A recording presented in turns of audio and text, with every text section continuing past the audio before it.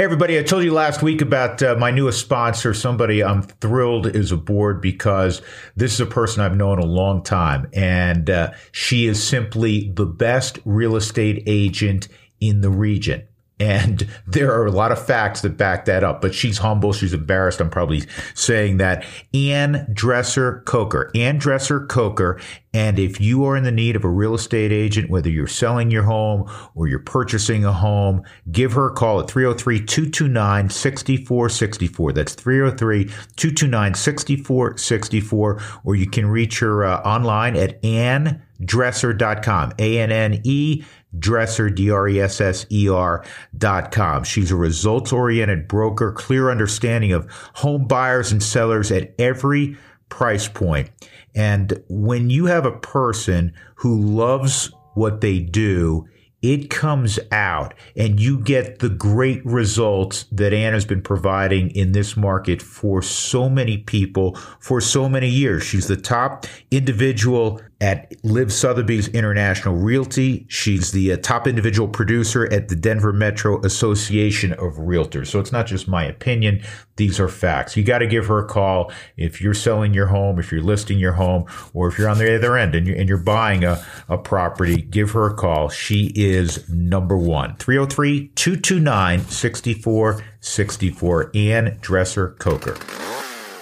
Hey, I tell you every week, and I've been telling you about Stihl products for 2.5 years and counting now. STIHL, StihlUSA.com. Go check out all of their products that are going to help you spiffy up that yard. Right now, you get snowfall. They have blowers that will take care of the snow, will take care of the sidewalk area, the entrance area. They have chainsaws galore. And of course, summer is right around the corner. So I'm telling you, you can't do better than Stihl products. The pros adore them, and folks like you and I adore them. And they're heavy into battery-operated products these days. And the battery-operated products not only last, but they're super powerful. I was down visiting with them last week, and they showed me a heavy-duty chainsaw. I mean, with a 20-inch blade that is battery-operated. It's unbelievable. And yes, they have gas-powered if that's your direction still, electric if that's your thing. But they have so many products. You got to check them out at StihlUSA.com. There's a dealer right around the corner from you because there's more than 10,000 around the country. And a quick heads up, if you are heading down to the Home and Garden Show at the convention center, and I would encourage you to do so because it's great fun, go check out their display. That's Stihl, STIHL, StihlUSA.com. Again, go see him at the convention center at the Home and Garden Show. This week on the Drew Goodman Podcast, Drew has some thoughts on Mikaela Shiffrin and the Winter Olympics, the NFL head coaching hires, the Pro Bowl, a preview of the Super Bowl, and a conversation with Ohio State running backs coach, run game coordinator, and assistant head coach Tony Alford. And Tony touches on how Earl Bruce encouraged him to go to Columbus. Story says, what are you doing? I said, well, Coach, I'm thinking it over. He goes, well, what are you thinking about? And I said, well, I've been offered a job. I'm just thinking it over. And he says, well, let me help you, Tony Alford. Stop thinking it. Get your ass to Columbus, you dumbass. Subscribe to the Drew Goodman Podcast wherever you find podcasts. And tell a friend. This is the Drew Goodman Podcast. Welcome in, everybody. Glad, as always, to have you along. It's podcast number 135 as we march through the month of February into the month of March. Still no baseball to report as they remain at an impasse, so I won't delve much further into that. I know it sickens everybody out there. Get that thing done, and let's get spring training rolling because it ordinarily would be starting days from now. The Winter Olympics, if you haven't noticed, are taking place in Beijing. I'm a huge Olympic fan. I'm going to talk more about the Olympics in a moment, but I want to start with Mikaela Shiffrin. Mikaela Shiffrin is the face of the U.S. team at the Olympic Games. In fact, I listened to the PTI podcast quite a bit. Pardon pardon the interruption, with Michael Wilbon and Tony Kornheiser. Immense respect for both of those gentlemen. Tony Kornheiser has been a brilliant writer, sports writer for more than 40 years.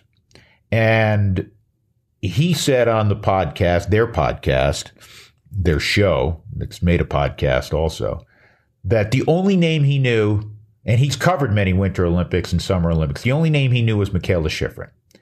And I clearly believe that the weight of the world, she said as much, going into these Olympics were on her shoulders. And in giant slalom, where she was one of the favorites, she's the reigning gold medalist from the previous Winter Olympic Games. And then the slalom, which not only is she the best in the world at slalom, she's the best female slalom skier ever, as in of all time. We love throwing around the term GOAT these days. Tom Brady, the GOAT. Mikaela Shiffrin is the GOAT, especially when it comes to slalom. And she is one of the 4-5 greatest skiers, male or female, or male and female, of all time. Her accomplishments could fill up 100 pages of a book. And yet we watched her fall after 11 seconds in the giant slalom and 5 seconds into her great specialty, a 47-time World Cup slalom champ, and she fell 5 seconds in.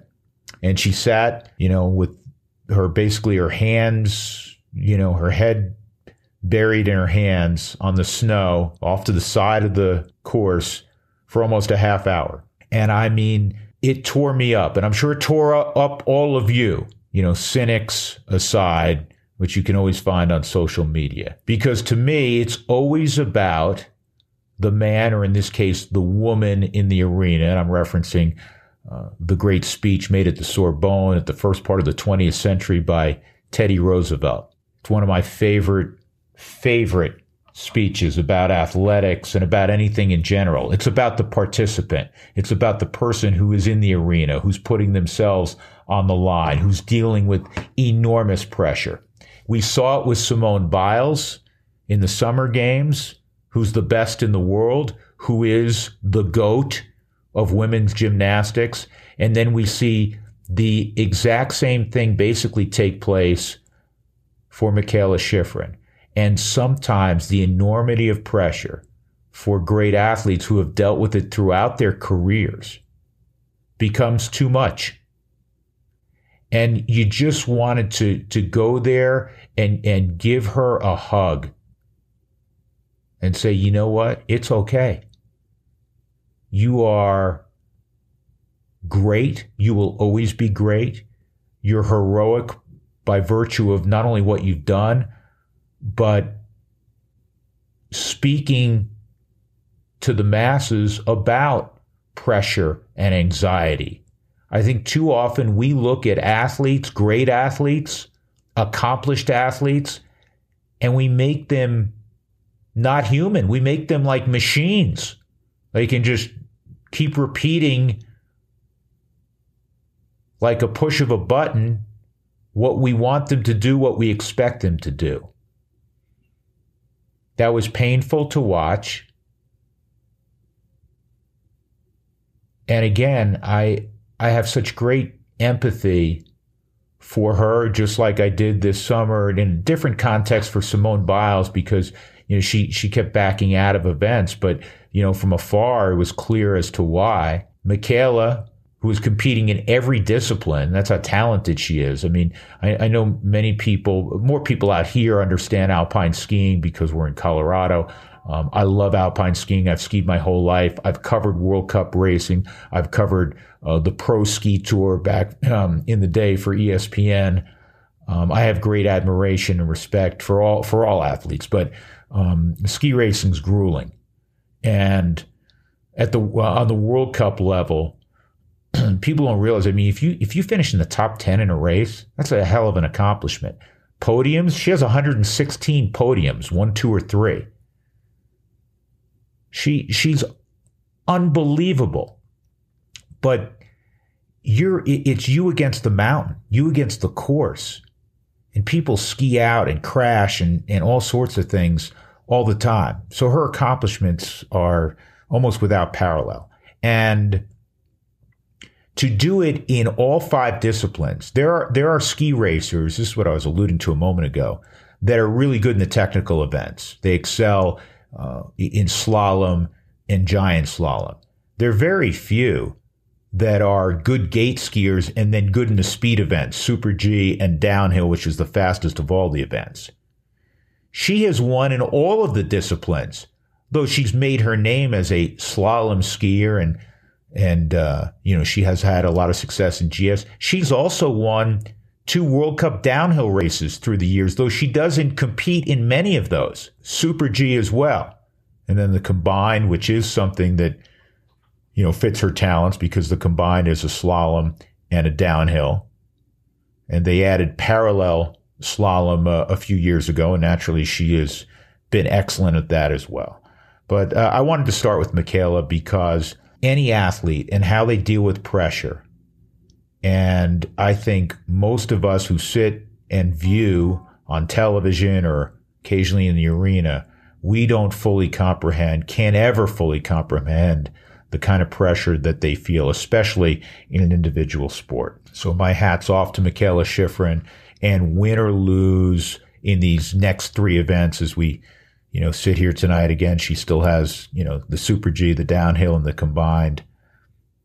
She's great. She's awesome. And she's awesome for bearing her soul as well to everyone out there and shedding more light, as Simone Biles did, on the pressure that many of these athletes experience.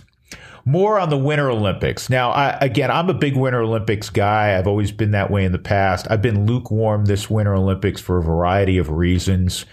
I wanted to get into the political aspect in China, but just from a aesthetic standpoint, where with the alpine ski race, it's all man-made snow, and everything around the course and the finish area is barren. There is no snow.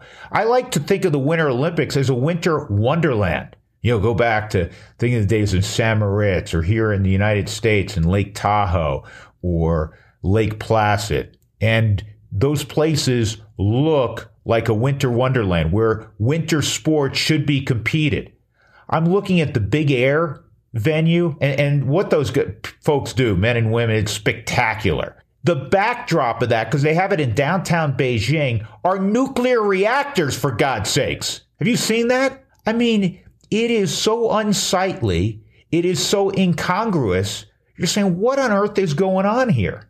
So that has kind of taken away from the luster and the anticipation of events that I normally feel. And I also, as I get older, I look at certain things, and I've always been excited when I knew, okay, the 2-man bobsleds tonight, or 4-man bobsled, or luge, because it's cool. They're hurtling their bodies, down these tracks at 80, 90 plus miles an hour. But when you watch it, you're saying, I can't differentiate from the team that finishes last to the team that finishes first. It all looks the same. So I watch, but I guess I watch now more with with somewhat of a jaundiced eye. Some of the newer events, the last couple of Olympiads, like skier cross, where there's 4 people, doing battle, racing down the mountain, and their jumps involved and stuff. That's pretty cool new addition. I enjoy that. Figure skating, beautifully talented men and women. At some point in time, I get over it. I've watched it for years, and I don't know a triple toe loop from a, triple Salchow or whatever, but I guess that's my fault. Moving on from the Olympics, we turn our attention this time of year to football. And guess what? We've seen the absolute high, or we will see the absolute high as we tape. We're a few days away from the Super Bowl. And we've also seen the low of the NFL. Not just the low in the scarcity, as I addressed last week, of head coaches of color, and now they've closed the book on the hiring season in the NFL.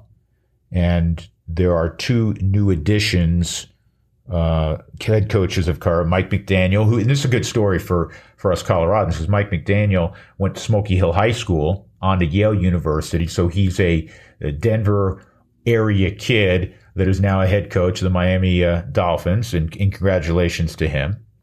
And Lovie Smith, who gets the job with the Houston Texans. It'll be the third time that Lovie has been a head coach.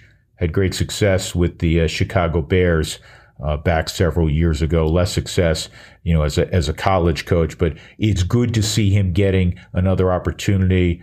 A guy that hopefully brings a calming influence to all of the unrest with the Houston Texans the last couple of years. But what I was alluding to, actually, the real low on the field of things was the Pro Bowl. So I have to ask, and if you're one of those people listening in, and you are one of the 6.69 million that watched the Pro Bowl, my simple question is, what the hell is wrong with you? Are you crazy? Did your clicker break? Were you drunk on the couch? Why on earth would you watch a game of NFL stars not even playing two-hand touch? A lot of times the whistle came before there was two-hand touch. No one had a grass stain. No one. I have seen more physical games, far more physical games of adult flag football. They shouldn't play the Pro Bowl anymore. I mean, I'm being serious here. There's no reason. There's no entertaining value to the Pro Bowl. We can celebrate the best players like we do in other sports. This guy's an all-star.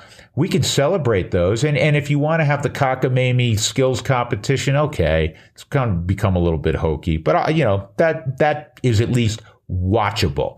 The actual game is not watchable. There's no point behind it. There's no purpose. Get rid of it. The NBA, because, all-star game, it works barely. NHL works barely. Skills competition in the NHL can be moderately entertaining. The one that works best is the All-Star game in baseball. I've said this before. It's like my annual rant on this, because it's still a pitcher trying to get a great pitcher trying to get a great hitter out. And we know that the pitcher's not going to pitch very long. We know that, the starters are going to get a couple of at bats, and then, the next, some of the bench all-stars will come in. But it's still, at least it's a real baseball confrontation.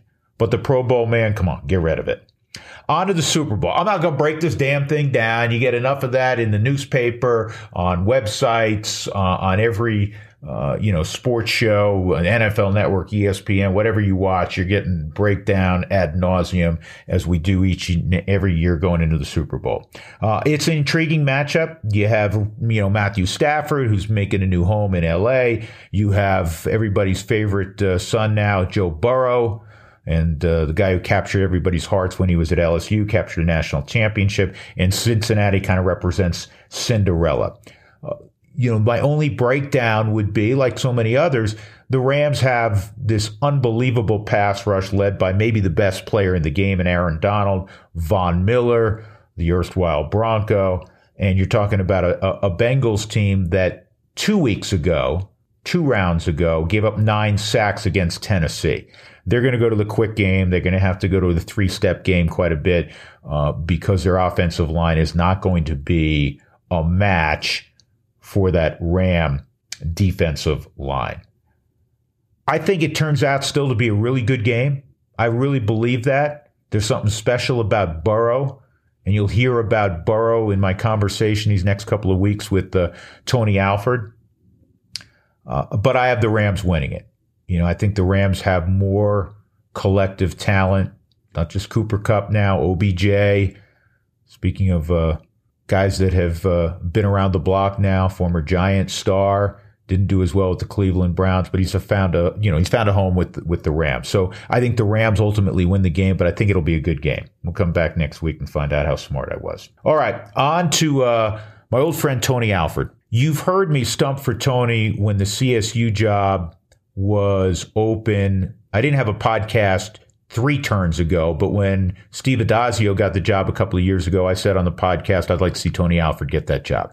Tony Alford's paid his dues. He's been one of the premier assistant coaches in college football, one of the premier recruiters in college football for a number of years. He's been at some great places. The last 7+ years at Ohio State. He, prior to that, was at Notre Dame. He is a winner. Our relationship goes back to when he was a star running back in Fort Collins at Colorado State. He went to high school his senior year at Darty High School. He comes from a great family. He is a classy guy. He is a guy that truly, not just the cliche of it, cares about his kids. We've remained friends for, now it's crazy, I kidded him about getting old, but for a long period of time. And, used to do his games when he was at Iowa State, when I was working in that conference frequently. I'm proud of him. And I think I know you're going to really enjoy this conversation next couple of weeks. I get a great thrill in bringing you this podcast, honestly, every week because I enjoy the long-form interview. I enjoy talking to athletes, coaches. It's something that, in this broadcasting business that I still think, that long-form interview where you can really get in deep with somebody can be very interesting. And Tony's an interesting subject, and I will tell you that this interview was one of my favorites over the last, 2.5 going on 3 years. And so that's why I say I know you will enjoy it. It's our Ideal Home Loans Interview of the Week. Ohio State, I got to get all his titles. Ohio State running back coach, run game coordinator, and assistant head coach, former Colorado State 1,000-yard rusher, Tony Alford. Now, I'm going to date myself a little bit, Tony, as we get going, because I always tell people, I've been in this a long time, but guess what? You've been in it a long time, so long that I'm not that much older than you, and I was calling your games when you played in Fort Collins. Does that make you feel old now? You're old. No. You're much older than me. Let's go. You and Mr. Graham did our games. That's right, the late Tom Graham, and I even think at one point his son Philip was one of your teammates up there, wasn't he? He was. Yeah, he certainly was. Yeah, Phil was one of my teammates. Yeah, Tom died way too young. What a good man, and he had a heck of a career at Oregon, heck of a career in the NFL. So I'm going to take you back. A lot of people don't realize, they know your name now from coaching forever, and obviously you had a great career at Colorado State. We'll get to in a moment, but a lot of people don't realize, because you've been a Buckeye now the last 7 years, you actually are an Ohio kid, not a Colorado kid. You went to Colorado late in your high school career. That's correct. We moved out there to Colorado Springs, went to Doherty High School. I graduated in the summer of '86, but I was born and raised in Ohio. I was born in Akron, and then we moved to Kent, where Kent State's at. And my dad, my late father, was the first black captain All-American at Kent State, and so that's kind of where we grew up. And so I grew up a Buckeye, if you will. And then we moved to Colorado, as I said, just prior to the start of my senior year in July of '86. And, I played ball out there at Colorado State. My mom still lives in Colorado Springs, as does my older brother. And so I say I'm from Colorado because that's where my mom is at. But, just like anything else, I guess someone say where you're from, and I'll say, well, it all depends. I mean, what's convenient? What answer do you want? It just depends what answer is going to be the best one. But most of my formative years, I was in here in the state of Ohio. I've never asked you this. I knew your dad was a heck of a player, and I knew he had gone to Kent State. Was he on campus during the riots and the tragedy? Yeah, May 5th, 1970. Yeah.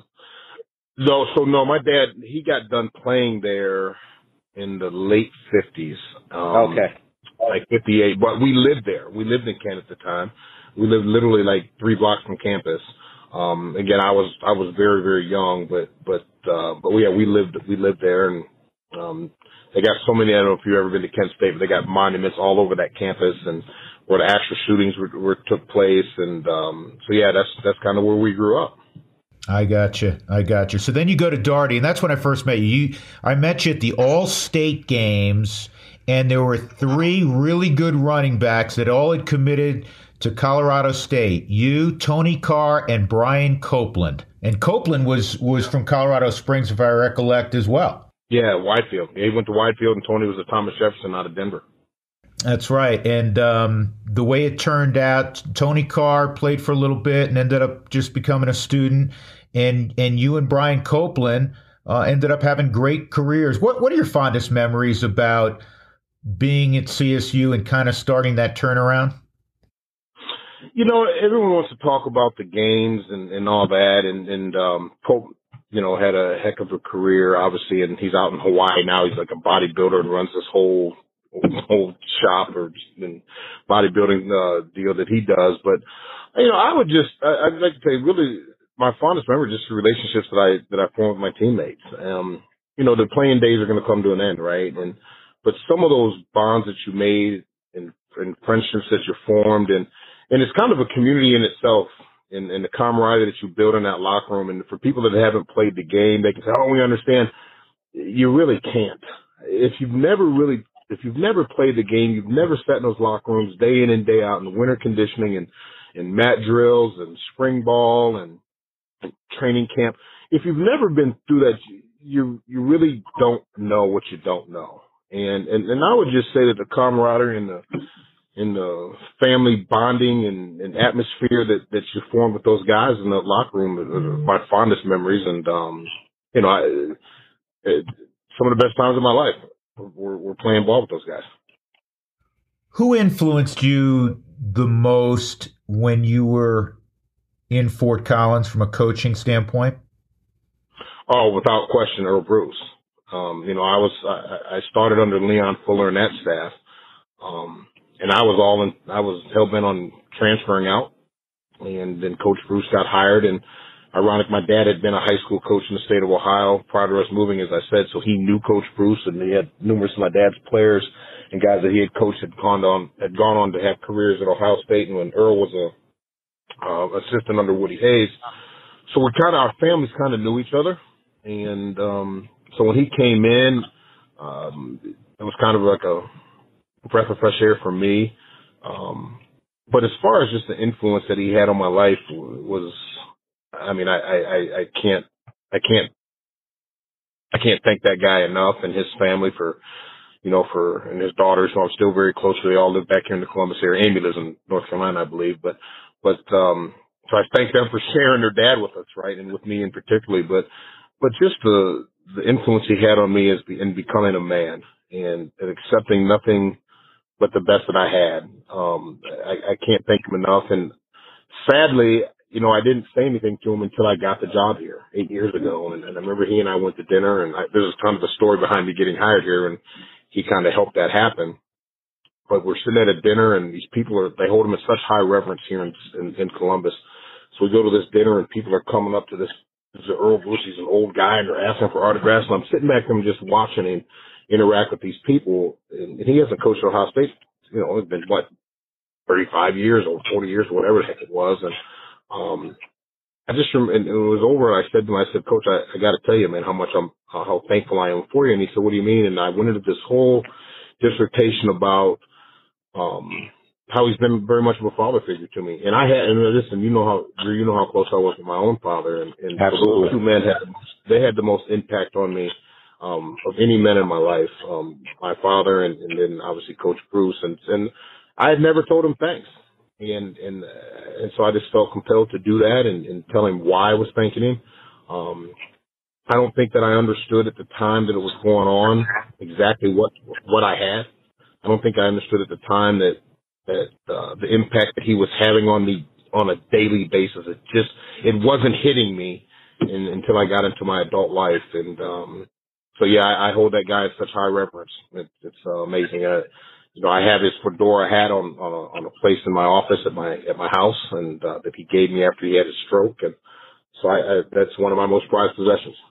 That's interesting. And I'll tell you the other thing about Coach Bruce, and anybody that's read any history of college football in general, specifically at Ohio State, and maybe even if they followed, if they're out here in the mountain states and they followed what he did in turning around Colorado State, you know he loved to run the football and play physical football. And I remember a day in Salt Lake City, because we were up in the booth calling the game, and he handed it to you enough that, and you ran wild enough that you gained 310 yards. Favorite day in football pads for you? Oh yeah, no doubt. You know, as my mom and dad actually had gone to the game, they were at the game, and yeah, that's a great memory. And it's funny, you know, my players, since we played Utah this year in the Rose Bowl, and something came out on Twitter just prior to the game, maybe the day before the game, and my running back's like, "Wait a minute, you rushed for 310 yards against Utah?" And I'm like, "Well, yeah." I'm like, "Why haven't you talked about that?" I'm like, "Well, no one cares. The only person that really cares about that anymore is my mom." but yeah, that was a special day, and everything was kind of clicking our way, not just for me, but for our entire football team. And I think the score was 50-10. And you know, it was a Scott, who was their quarterback they had? It was like a big time first round quarterback that Utah had at the time. They had some good players, and but it worked out. You know, so that was a good day for us. I just remember, I'm like, my goodness, you're running like up and down the damn field. So I remember also, Mom remembers, and I remember, because I remember the exact figure. I was like, 310. You know, you see every once in a while a guy will get 200, and that's a huge number. I need not tell you, you played at the position and you've coached some great ones. That's a huge number. 310 is ungodly. Yeah, I was lucky. Yeah. I think they just felt sorry for it. Said, "Hell, let's just lay down and let the guy let his little ass run." So it all worked out. Well, that was back in the ISO days, and if I remember right, help me out, Tony. Was Todd Yurt the fullback? It was. Todd Yurt was our fullback, yeah, and then Paul Macronado was our backup. And I think, memory serves me, I want to say Todd had a hell of a game that game too. You know, if memory serves me, yeah, close to 100 yards or maybe a little over that, and. You know, we didn't throw the ball out. So the game is so different now. Yeah. You know, teams are reeling off 85 plays a game now. I think we were probably averaging 50 plays a game and throwing the ball 15 times. So it was kind of turn around and hand it or toss it and let the running backs run. But that was different in that conference, you know, because that was a wide open conference, the WAC at the time, Western Athletic Conference, where everybody was throwing the ball all over the park. And then Earl kind of came in and said, "Well, we're going to do this a little different. We're going to play good defense. We're going to slow the games down by running the football and bringing that style and that brand of football to Colorado State, which we hadn't done." And so yeah, it was great. It was a great time to be a running back there when Coach Bruce came. Did you get to know Sonny at all? You know, I did. You know, my brother played for him. He started with Earl, but then he ended up playing for Sonny, and I did. I got to know him not exceptionally well. Much respect to him because that guy came in and really set the standard. Earl started it, setting a standard, I should say, but then Sonny came in and took it to a whole different level and a whole different mindset of the program and what he does, what he's done, and for the Fort Collins community. I can't be underscored there. But I know Sonny. To sit down and talk to him, but to say that I intimately know him like that, I do not. But so much respect for him, and as a football coach, so much respect for him as a man. Anybody that I've ever been around, they speak nothing but great things about him. Former players that I'm still close to, so I have nothing but great respect for him and his family. I do know his son pretty well, though. More with Tony Alford in a moment, but first this from a buddy, Brent Ivinson, and his great team at Ideal Home Loans. Give them a call at 303-867-7000, 303-867-7000. They're going to save you money. They've saved me money on several occasions, and they're going to help you with the home buying process, the mortgage process. They're going to help you save dollars in the long run because they're going to put you in the best product. They listen to your situation. They listen to your long-range goals, and they will provide you with products that make sense for your situation. They're attentive, they are thorough, and they have an A+ rating with the Better Business Bureau. They have so many repeat customers through the years because of the job that they do.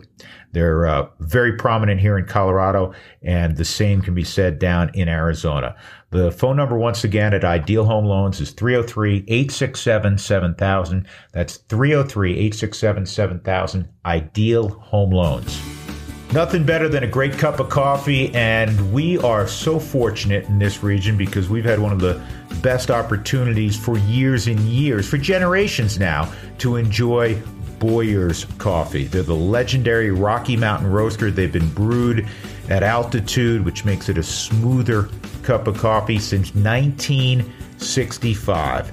And they're a proud sponsor and partner of the Colorado Rockies and have been for a number of years.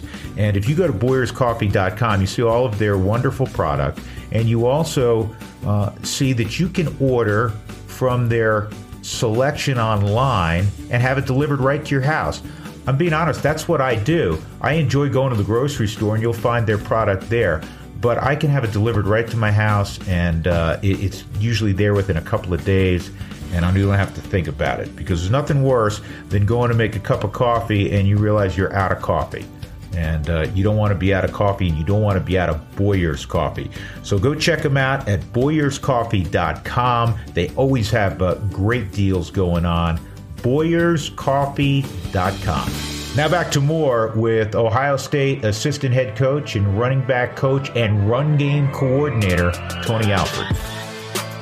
Now, you have a cup of coffee with the Broncos and you get into coaching. I mean, was that always based on, your dad, based on the influences you were talking about, Coach Bruce in particular? Was that always what the end game was going to be, Tony? Well, I don't know. Looking back on it, no. And people say, well, what was plan B? Well, I don't know. My mom would get mad at me if I hear me say this because it used to piss her off and probably still piss her off to this day. This doesn't work. What's plan B? And I don't have a plan B because my plan A's always work. Right? So, I did. I did. I had a small cup of coffee with Denver and, as we put it, and I remember I went back and Coach Bruce says, well, now what? And I said, well, hell, I don't know. First of all, I don't want to be here. I don't want to go to school. But when I got cut, my dad threw me out. True story. I went home and get cut on a Tuesday or whatever it was. I go home and my dad says, well, you got 24 hours, so don't unpack. And I'm thinking, I'll get signed up somewhere else and I'll sign on another team. And he says, no, you got 24 hours to get out of South because you don't have a degree and you're not staying here. Right. And I remember I was like, wow, what am I going to do? And so, unbeknownst to me, he and Coach Bruce had already had discussions immediately as soon as I got cut and said, all right, well, we got to get him back to school because school's already started. And, he's got to come back like tomorrow if we're going to be able to pay for the rest of his schooling. So that was my dad's way of pushing me back to school because he knew I wasn't going to go out and get a real job. Right. And so I did. I had nowhere else to go. I couldn't stay at home because he said I couldn't, and I wasn't going to get a real job. So the next most comfortable place for me is what I knew was to go back to school. And so I did that, but I was still trying to play in the World League and things of that nature. But then Earl said, well, you should get into this coaching thing. I remember laughing at him and saying, Coach, why the hell would I get into coaching? I don't want to be around you guys. You just kind of hang out with us here and be around. I did it for that spring and absolutely loved it while I was finishing up my degree. I absolutely loved what I was doing, and I kind of said, this is, I remember I said to my dad, this is what I want to do. And I remember my mother-in-law said to me, at the time me and Trina were just dating, but she said, well, what's plan B? What else are you going to do if this coaching thing doesn't work out? And all due respect, I turned around to her and I said, well, it isn't going to work out because I said so. Right. And I said, I said, I don't know. I said, Vicky, I don't know what answer you're looking for. But I said, but that's the one you're getting. And God bless it. It has. It's worked for me. I've been very blessed in my career. And, I honestly don't know what else I would do and what else I'd even want to do. So I've been very fortunate to be around some great guys that have helped move me along. Steve Loney, who was Earl's offensive line coach, offense coordinator when I played there at Colorado State. He really took me under his wing, as did Tim Salem, who was my running back coach. Coach Loney's retired, but my running back coach, Tim Salem, he's at Pitt now. And those guys really took me under their wing and helped move me along and help my career progress. And, like I said, when I came here, Urban offered me a job and Earl called, and just a quick story, he says, what are you doing? I said, well, Coach, I'm thinking it over. And he goes, well, what are you thinking about? And I said, well, Urban offered me a job. I'm just thinking it over. And he says, well, let me help you, Tony Alford. stop thinking it, get your ass to Columbus, you dumbass. And I was like, okay. And Trina looked at me, she said, so I guess we're moving. I said, yeah, I guess so. But that's, again, how much I held that guy in such reverence. And so I'm just fortunate to be where I'm at, Drew. I really am. Yeah.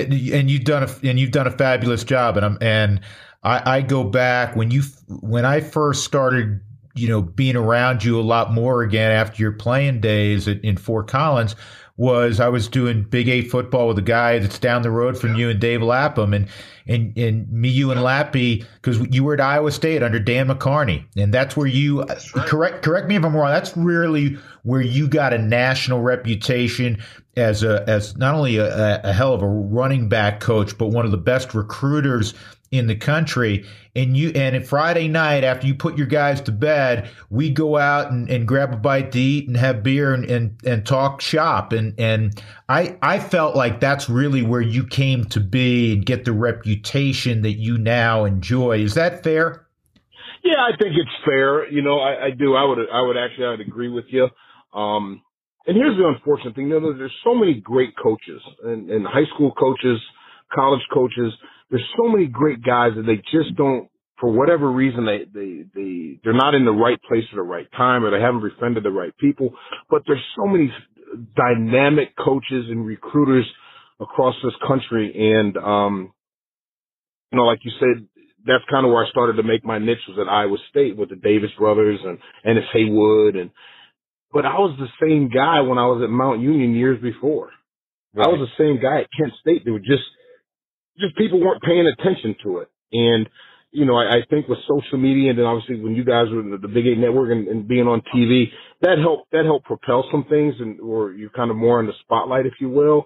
But yeah, all I'm told, I would agree with you. That's kind of where I think my career kind of just started to take off. And I don't know if it's me, but I do know it's not me. It's the players. You talk about coaches all the time. This guy's great, that guy's great, but they better have some really, really good players.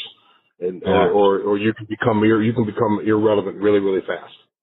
Tony, I say that all the time. I mean, we talk about this guy's a great coach, that guy's a great coach, and I'm going to ask you a question here at the end of this little diatribe of mine. But I always say this: yeah, there's differences in coaches, etc. But guess what? You gotta have the Jimmies and Joes. I mean, you're at one of the best schools year in and year out. Come the autumn, that there is in college football. And there are times where you're going to play schools, you do it every Saturday, where they just can't compete. They don't have the athletes to compete. It doesn't mean that your counterparts wearing headsets are bad football coaches. You just have better personnel. That's right. And that's the world we live in. Yeah, Craig Bowl was on with me a few weeks ago on the podcast, Tony, and I asked him, I said, what makes a great head coach? And he chuckled, because I think the world of Coach Bowl, and I'm sure you know him. He's really good. He's really good. Yeah, and he had Josh Allen. He goes, you know what? Josh Allen made me a really good coach those couple of years he was up here. But from your standpoint, and you've been around some guys that have that, the attachment to their name, so-and-so, great coach. Ryan Day, great coach. Obviously, Urban Meyer, the NFL thing aside, and some of the controversies aside, when it came to being a college football coach, it's hard to deny that Urban had a great deal of success. So in your mind, nobody's closer to it than you. What makes a great head football coach? I think the ability to lead men and young men, and the ability to lead people to a shared vision. The ability to, people say, well, you're a leader because you wear the C on your hat and you carry around the whistle. That doesn't make you a leader. I think a true leader is a guy that can inspire people to follow. A true leader is someone that can articulate a clear vision of where we're going and articulate a plan for people to follow that plan. I think a leader is a guy that can build relationships and earn people's trust. Because if I can get you to trust me, if a coach can get you to trust him, then he's going to follow. Then you're going to follow him. And then you got to set great standards. There's a standard of behaviors that we have here at Ohio State, that started, well, I won't say it started with Urban, it started way before him even, but that's when I got indoctrinated to it. And then Ryan's kept it going on. There's a standard of behaviors of the way we go about our business every single day. And we're not gonna, that's what I'm looking for. We're not gonna fall to those standards. We're not gonna, accept anything below those standards. And kids know that. But I think that people know that you care about them. I mean, generally care about their heart as men. What will they not do for you? I talked about my reverence for Earl Bruce. I talked about my reverence for my late father. But I trusted it. I trusted them with my life. I mean, with my life, I trusted those two men. And if they said to do something, whether I liked it or not, I was going to do it. Because at the end of the day, in a moment of solitude, when I sat back and I really just would sit back and think about, man, this old guy's an idiot. And what the hell are they asking me to do? At the end of the day, I would come back to, they're asking me to do something because they know that's what's best for me at that moment, or they wouldn't ask me to do it. So, and I'm not going to disappoint them, so I'm going to go do it. And I think that those relationships are built through the course of time, of course, but I think that's people believed in what Irvin was doing. And then all of a sudden, when the guy started having success, now he's got a track record, right? And people can say, well, here's the blueprint. This guy's done it, this guy's done it, that guy's done it, that guy's done it, on and on and on and on for many, many years. So you look up and say, well, this is what he says to do, so go do it whether you like it or not. He's got the blueprint. It's worked for everybody else, so it's going to work for me too. Yeah. And they built upon that. You've always done everything with great humility. You've been rated at many different times by different entities, one of the top recruiters in college football, and you've been to great places. We talked about Iowa State. You were at Notre Dame for several years, and now the great success at Ohio State. So you have been to the pinnacle. And I know, by the way, congratulations in order. You added, I can't keep track of your titles. You've been an assistant head coach for a while, but now you're the run game coordinator, I believe, as well for the Buckeyes? Yes, sir. Yes, okay. Sir. Yes, sir. Thank you. The one thing that you don't have, and it's perplexed me because we've been friends for a long time, and I've championed in particular your candidacy when the job has come open on a couple of different occasions at your alma mater to be a head coach, because you deserve to be a head coach. You are a leader of men. How frustrating has it been to not have that opportunity? Well, quite frankly, first of all, I appreciate your comments. I appreciate your undying support you've always had of me, and it goes back to when I played, and so I can't tell you how much I appreciate that, and I hold you in such high regard as well. With that being said, it's extremely frustrating, and I can't sit up here and lie to you. But I've had to come to the realization as well that it's not personal, and I can't take it, or I hope it's not personal.